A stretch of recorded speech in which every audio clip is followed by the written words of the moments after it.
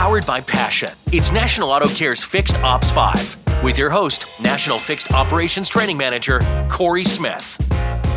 Welcome to the Fixed Ops 5 podcast. I'm your host, Corey Smith. Alongside me is a very special guest, well-renowned national service trainer, Cindy Lawrence. Cindy, thanks for being a part of the show.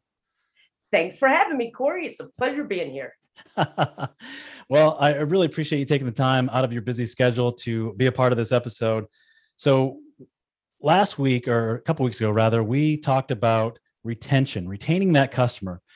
So this topic is really, really important too. It kind of goes with the last episode, is turning your store into from being competitive to being cooperative. So cooperation within departments really can drive retention. And what I mean by that, marketing to customers that already know, love, and trust you, that's really easy. That's the most cost-effective marketing you can do to engage that customer. They already know, love, and trust you. Having that blanketed marketing campaign send off to the general masses can be pretty expensive. While it doesn't completely replace campaign targeting toward new customers, it can certainly produce a much higher ROI. This begs the question, if retention is so important, why do so many stores have a disjointed departments? They aren't officially working together as a whole towards that common goal. Well, for many years, Corey, the service department is almost broken down into silos. And the silo will be the service department, sales department, parts, and maybe even the techs. So the key is really bringing them all together so that they all work together and they all see the customer as the common goal. And teamwork will get us there. Oh, I really like that. That's a great answer. So what is one thing that the dealership can do to accomplish this? So I think it all starts with a great onboarding process, right? I'm a new hire. I come into your dealership. What do you do to make sure that I feel welcome from the start and get me engaged to a culture that you want your customers to experience? That training can be from the manufacturer. The training will be from your HR department, but it also can be just training from your fellow associates. And what do you mean by that? I'd like to see you go a little deeper on that. So with your fellow associates, I think it's a great idea that each new hire spends a little time in every department. So if I'm a service advisor, I need to go and work in the cashier's office. What does it feel like to be a cashier and a customer come up and you don't have the paperwork ready? How do you feel? The frustration level, right? Go to the car wash. Understand what it means to wash cars 8 hours a day in the heat. Maybe a tech, right? We all think it's just 2/10 for a set of wiper blades, but what does a tech go through to be able to install those 2/10 wiper blades?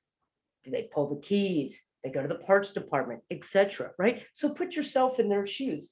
And if you take an advisor and you move them through all those positions, there's two things that are going to come of that. One is I'm going to get to know all the personnel in a little bit of a less stressful, I need it now environment. And then I'm going to learn what they go through. And then I'll be a little bit more empathetic of what they're going through. So you're almost making, so the new hire gets hired. It's a 2 or 3 week process. They're kind of jumping around to these different departments, learning the pain points, learning what it is to be in that other person's shoe. And it really, at the same time, it's bringing the team together, right? If you're an F&I and I am a new hire for service, but I come sit in your office to learn what it is to spin a deal or what kind of process that is, you and I become friends in that time frame because we're trying to get to know each other as well. Absolutely. And you could make this process really fun for an advisor. I used to call it a treasure hunt at my store, right? So they would get a list of departments and it was a treasure hunt. Go find the parts department and name 3 parts people and 1 hobby that one of them has. Then extrapolate that through all the different departments. And now they're running around and they're finding where do we park cars? Where do we wash cars? How do you get, in and out of the key machine? All those little points make it very useful for the new hire to come on. So what other type of training should the new hire get? And this kind of brings back that whole thing of, like you said before, taking those three different entities, parts, sales, service, making them, be one unit, one team, if you will, bringing on someone new to that family. What other training other than meeting everybody? What else should they have? What else should that new hire have that will help retain that customer to keep coming back? So with the onboarding, we can increase that to maybe team building, right? So maybe your whole store gets together once a month for a lunch, or maybe a certain department, and they build on their foundation of friendship and their outside work before we get into the nitty gritty of, trying to run around and satisfy a customer's needs. Right. Have you ever done anything when you ran departments of one thing that you guys did for team building? Well, actually, I took one of my favorite hobbies, which is soap making, and I brought all my supplies to the dealership. And then it was a voluntary project, right? So I invited cashier, service advisors, drivers, and even technicians. What we did is after work, we got together, we turned on some music, we started making soaps. Sounds complicated, but it's really just a couple of minutes in the microwave, sloshing some soap around into a nice dish. And then after we finished all these wonderful handmade items, we wrapped them up, we put them in a nice little basket that we decorated. And then I sent the team out to go distribute those gifts as a holiday treat. That's very cool. So some other things that might help, that new hire, and again, we're talking about retention and keeping that customer coming back, in your mind is process, right? If we don't have a process, even if it's in your head, shouldn't it be written down? Or am I wrong in saying that? Corey, I 100% agree with you. My saying is, if you don't have a written process, you don't have a process. And process are very good, right? It's something, if I'm in a service advisor and I do this by the process, then I can hold this up and I feel like I've done exactly what needs to be done and I can justify that.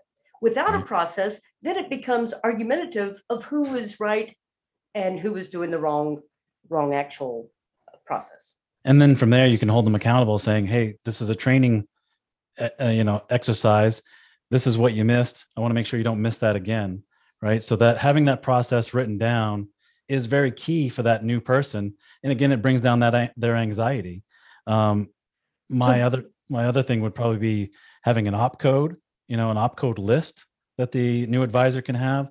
So that customer isn't waiting around with the new person trying to figure out how to write up a repair order. Right. Or even a menu. Spot on that. I think advisors should get things like op code lists. Believe it or not, let's talk about a current phone list. How many times have you walked into a dealership and seen a phone list and it has more scratch offs than the lottery, right? So, we got to think about those tools. You get a customer that calls in and you've got a new employee doing their best that tells a customer that person doesn't work here. Yeah. Right. Not a good feeling, and the customer won't come back. So you're spot on. I think the customers these new customers that are coming into the stores are willing to pay more money for a better experience, like what they get at the Ritz-Carlton, what do they get at Disney or Amazon. So, we're almost out of time here, Cindy, and I really appreciate this topic, but what are 3 key takeaways that the advisor that's listening, or a manager that's listening, or even our dealer agents that are listening, that we can give them, that they can leave listening to this podcast going, okay, I can do that. I can watch out for that. So with all of these 3 positions and almost any other position in the dealership, I would say 3 things. Back to my written process. Everybody knows the written process and knows what to expect or not expect. Team building. There is nothing better than a great team, and every customer will know a great team. And then the last one is be respectful, right? So put yourself in somebody else's shoes. If I'm an agent out in the field and I'm knocking on dealerships' doors to try to implement this extended warranty into their stores, what do they go through? How can I help them?